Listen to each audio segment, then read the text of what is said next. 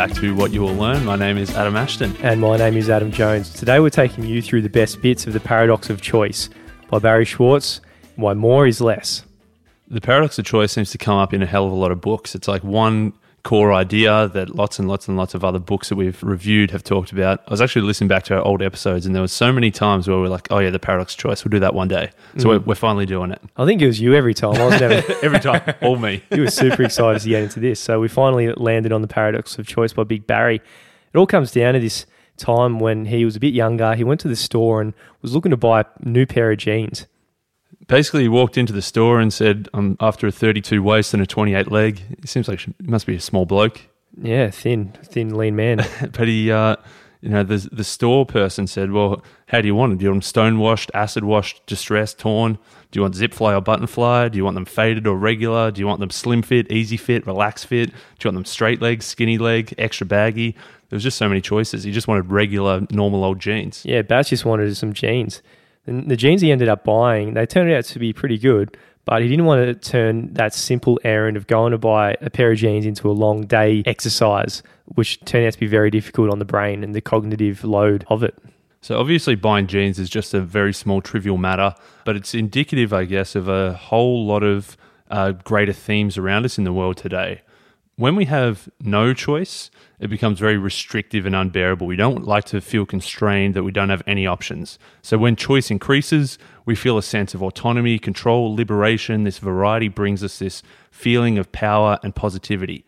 But, and this is the big but, is that if the number of choices keeps growing more and more, there are actually negative aspects that come with having too many choices. The choice no longer liberates us, it debilitates us. Think about the first time you went to the supermarket. You could be totally overwhelmed. As you go from aisle to aisle, there's seemingly unlimited options to choose from. Within each of these options and categories, there's another huge number of brands to choose from that in different varieties and styles. For example, there's 85 varieties of brands of crackers. Some have sodium, some don't. Some are fat-free, some are not. Some have big boxes, small boxes, normal size, bite size, ranging from mundane, exotic in flavours.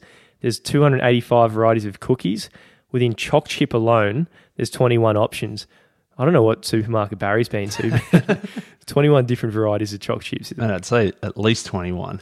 There's, 13 different types of sports drinks, 65 different types of box drinks for your kids' lunch boxes. There's 85 brands and flavours of fruit juices, 75 different iced teas. If you go down the snack aisle, there's 95 different options. You could have pretzels, Pringles, nuts, chips. Then within chips, you got corn chips, potato chips. Within potato chips, you got thin cut, crinkle cut. We haven't even started talking about the flavours yet. Yeah, 100%. And say, even when you're selecting for your university and what's your vocation going to be, the liberal arts colleges celebrate freedom and choice above all else.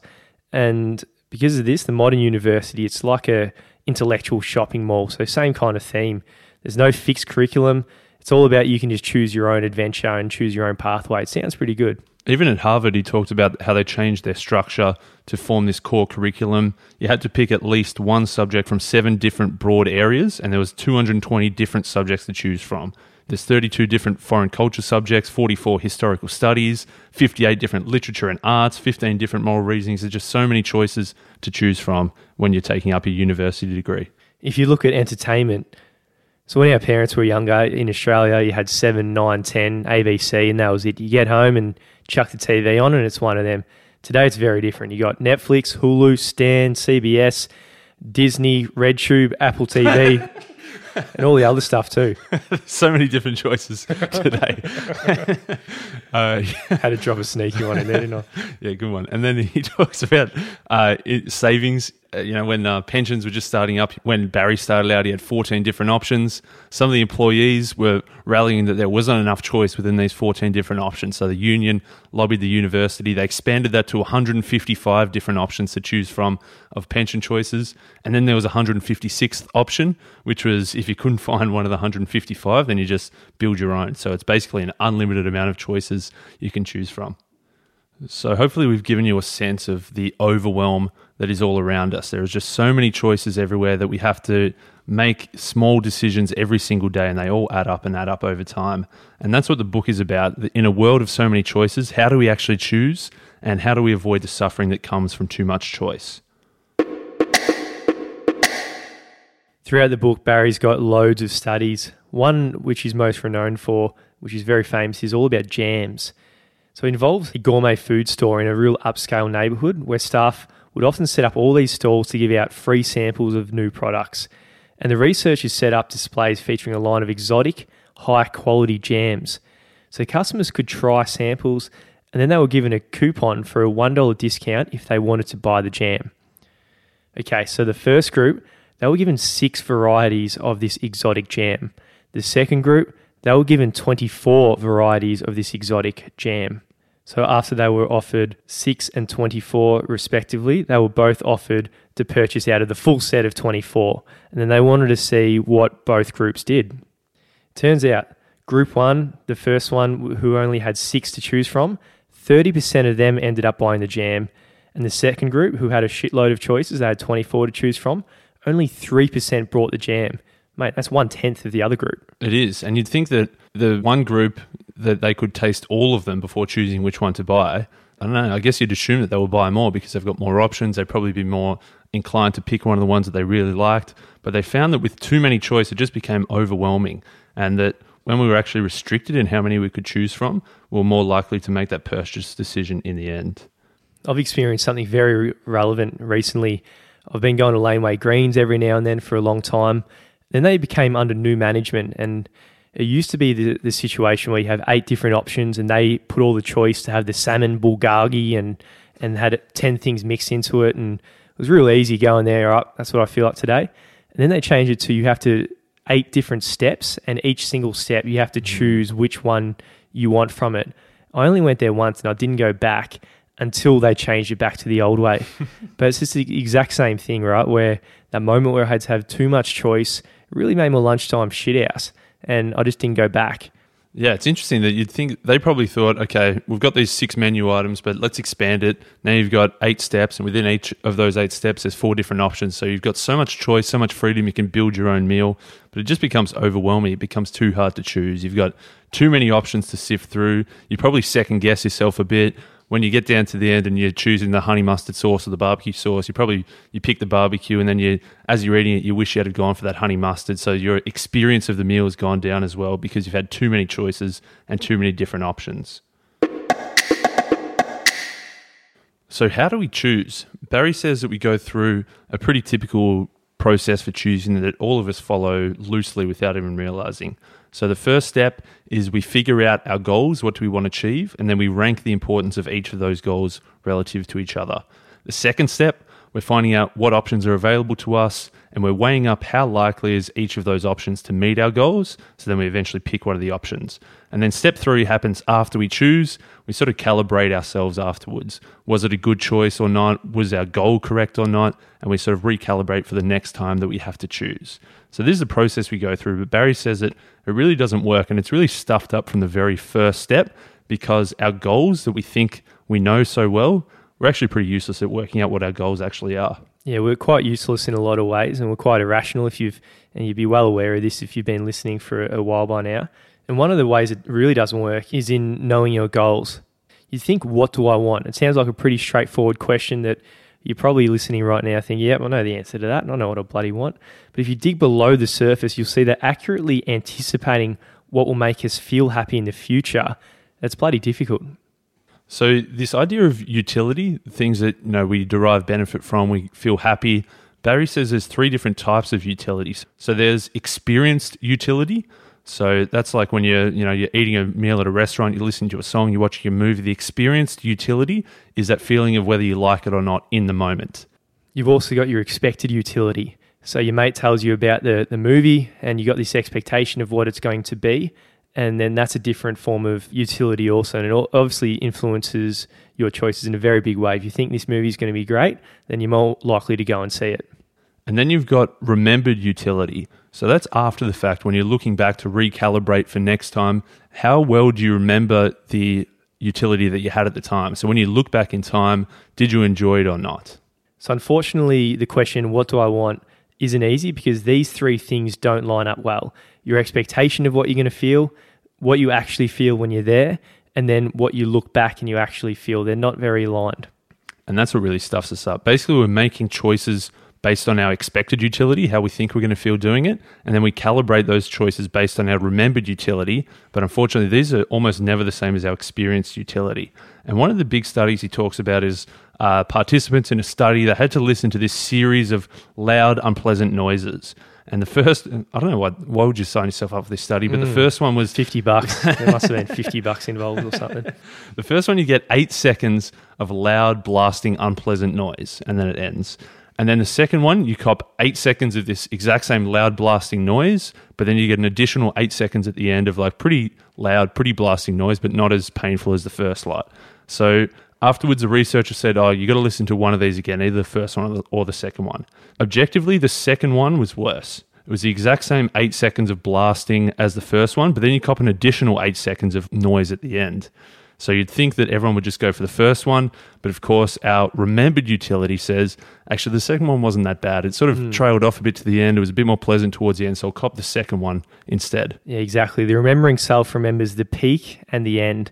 I think we've dropped the example if you're at a date and if you want the remembering self to get the most utility out of it, then what you do is you have a real high peak in the middle. You buy the most expensive cocktail at the bar during the middle, and then you also have a really good end. You open the door for her and you're an absolute gentleman, or whatever it takes for that partner to feel they've had a great time. And that's the average. And that's irrationally how they'll remember it. They won't remember that moment by moment pleasantry they had from the experience of the whole date. So it's just those 2 moments you really got to engineer properly. So if you apply this peak end rule to those 2 sounds, they've got the exact same peak in that painful 8 seconds. But the first one, it ended high, so it's still a high average. The second one ended not as bad, so it averages down. So using that peak end rule, we irrationally think that the second one was more pleasant to listen to. So if you think back to that 2 groups in the JAM study, after the study, they won't remember correctly about what they experienced. Yeah, because we've got these 2 different selves, the remembering self and the experiencing self, we can't correctly answer what do I want, and we choose irrationally because of this. If you think about all of us today, we've got more choice than ever before. We've got more freedom, more autonomy, but we really don't seem to be benefiting from it all psychologically. This is what Barry's been telling us about today. So what choice really reflects is the value that we really want, which is freedom.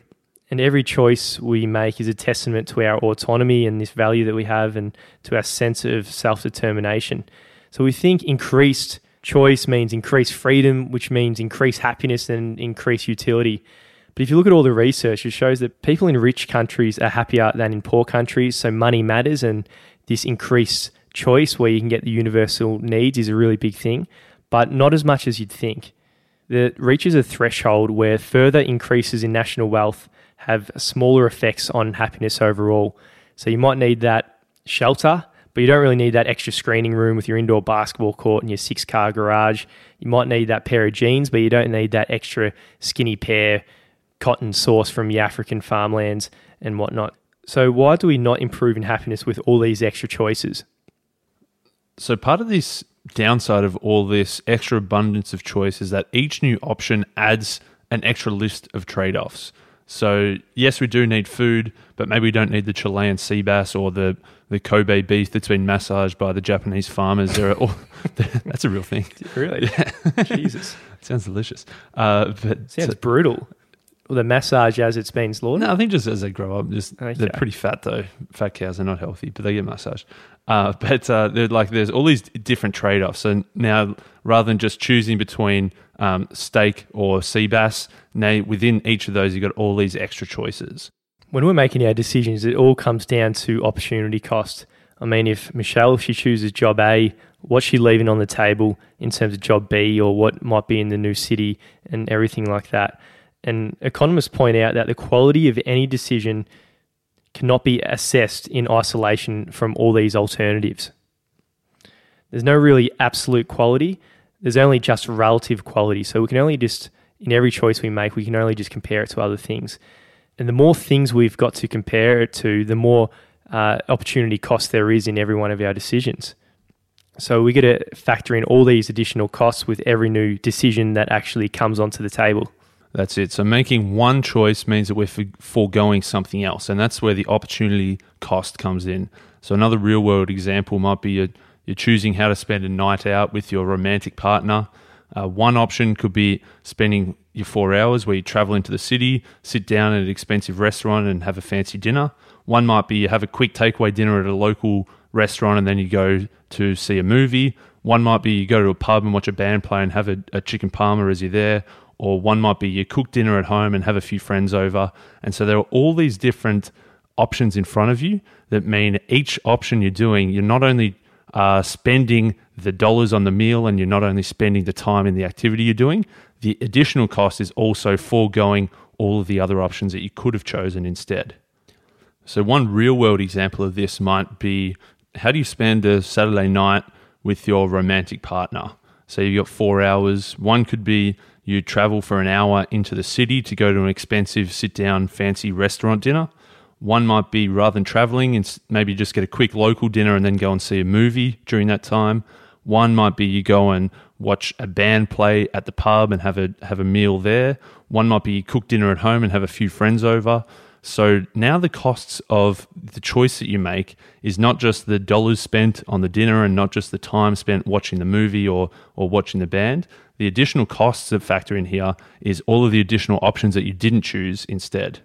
Whatever you choose to do when you're experiencing that, there's always going to be the costs of what you didn't do that night. If you had this automatic decision to go and watch the band play at the pub every Thursday night, then you're never going to have these opportunity costs that are actually going to arise. So economists point out that the quality of any decision cannot be assessed in isolation from its alternatives. There is no absolute quality as such. There's just relative quality compared to other things.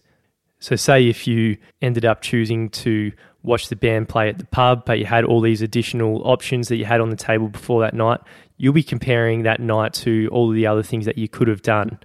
And if you went the other route, and if you just had date night every Thursday where you automatically watch the band play at the pub, then you're not really weighing it up against all these other costs. As all your economists say, it's all about relative quality, not absolute quality. So opportunity costs are one thing that weigh on our mind. When we make a choice, we're always thinking about the things that we could have done but didn't choose to. And then the other big way we suffer is regret. And so obviously, if we make a decision and it doesn't turn out quite as well that we'd hoped, or if we see an alternative we could have picked that turned out to be better, there's going to be a bit of a bitter taste in our mouth. And that regret is going to detract from the satisfaction we get out of our choice. We've got post-decision regret, which is also known as buyer's remorse. So after making the decision, we started to doubt ourselves and have second thoughts, convincing ourselves that the alternatives we rejected will actually turn out better than the ones we chose, or to start imagining that there are better options that we haven't yet explored. So in the world of infinite choice that we're in now, when you buy something, you just start creeping and just think, oh shit, I stuffed up here, I should have spent it on something else. One thing that makes regret worse is the idea of omission versus commission. If you do something that causes this, it actually makes you feel more regret. So one example, Paul, he owns shares in Company A. Last year, he considered switching to Company B, but he didn't. He finds out that Company B actually went up $1,000 more than Company A, so he would have made more money if he did switch. There's another bloke, Peter. He owns shares in Company B, but actually last year he changed. He sold B and bought A, and he finds out that if he didn't switch, he would have been $1,000 better off. So objectively, both people are in the exact same position. They own one company. If they had have owned the other company, they would have made more money. But people in the study said that over 90% of them said that the first bloke isn't going to feel as bad. He didn't actually do anything. He could have switched, but he didn't. But the second bloke, he actually sold his shares. If he did nothing, he would have made more money. So this bloke is going to feel a lot more regret because he took an action and it turned out to be wrong. Yeah, there's more pain if you take action and it's a bad decision than if you just go along with the decision you had all along. I mean, it comes up in poker. If you've played Texas Hold'em before, and say the flop comes out and maybe in the next card that you're actually going to win, you might hit that flush on the turn, which is the fourth card that comes out. And then you got two decisions now. You can either fold or you can call. Most of the time, people who are unskilled and irrational like me and you, Asher, we'll just call because we want to see the next card. Yeah. Because we understand if you fold and then that extra heart comes out and it gives you that flush and you make big bucks, there's going to be huge pain because you made the decision to leave that hand. Another thing that gives us more and more regret is how close we got to it. The near misses feel a lot more than if we're way off. And so Jerry Seinfeld, he's got a funny gag. I think it's at the start of the episode called The Gymnast, as a Seinfeld aficionado. Hopefully I got that right. But he says that if you think about the Olympics, obviously the gold medal, they're going to be super happy. They won gold. He says the bronze medal is sort of like, well, at least you got something, so you're going to be happy. But he says the silver medal, you're so close to winning gold, but you actually missed out. So that person's actually going to feel the worst. So out of all the losers, the silver is like the best loser. They could have won gold. They almost did, but maybe they slipped. Maybe they missed the starting gun by 0.1 of a second. They got so close, but they missed out on winning gold. Yeah, pretty funny. I think slightly better delivery by Jerry. Sorry. Hate to break to your show. But I think it's very true, right? Like you'd actually rather bronze and silver under that rationale. So in the world of these infinite choice and increased opportunities that we've got, it's seemingly a very good thing, but we're much more prone to all the opportunity costs about all the things we could have done, then also the regret, understanding that we could have done a different decision and a different path would have led it to a better outcome.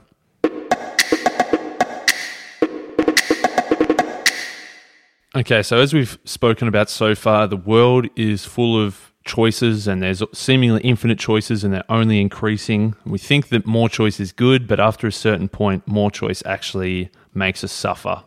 And so what can we do about it? Barry, he's got 3 suggestions here as to actions we can take that will reduce our suffering and make us all better choosers. The first thing you can do is really just make rules to automate your decisions as much as you can. If buckling your seatbelt is a rule, you're always going to buckle up and you don't have to make the decision. And then, he didn't write this, but take it a step further.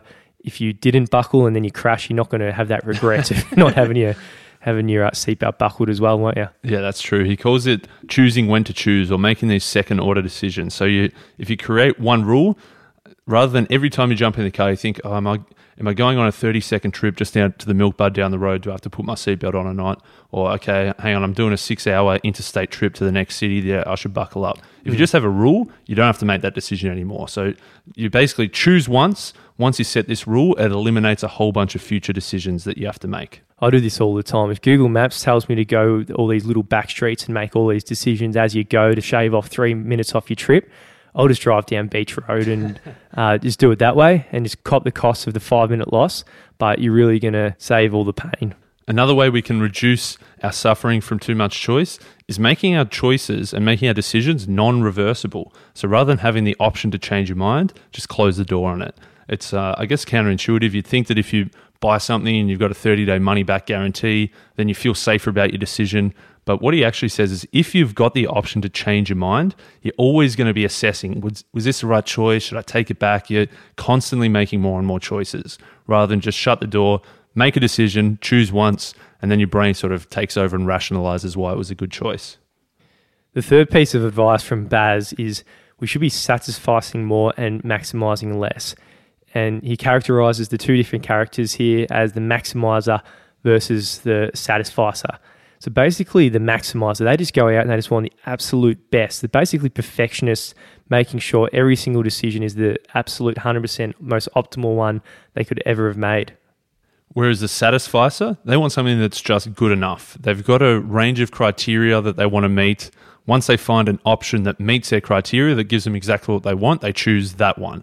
They don't worry that something might be 5% better. If they go to the next store, they might find it a little bit cheaper. That will be maximizing. Satisficing means once you're satisfied, you make the decision and stop there. So back to the Google Maps analogy. So basically cop the extra 3 minutes, cop the extra 1 to 2% less optimality. Is that a word? I don't know. It is now. Less optimality in your decision, but you're going to suffer less from the paradox of choice philosophy and the regret and the opportunity cost. Yeah, I guess to take the Google Maps further, you want to get from point A to point B by a given time. If the main route gets you there on time, then just go for it rather than trying to find the sneaky back streets that would give you the best time that would shave off 90 seconds off your trip. So we all maximize in some areas, like whether you're a music aficionado, whether you're picking books to read, or whether you're deciding which phone to buy. There's some area where you maximize, but for everything else, you should be a satisficer. You should realize that once something meets your goals, don't go out there and look for the very best. Save yourself the heartache, save yourself all those additional costs of time of searching, and just be happy with the thing that you choose.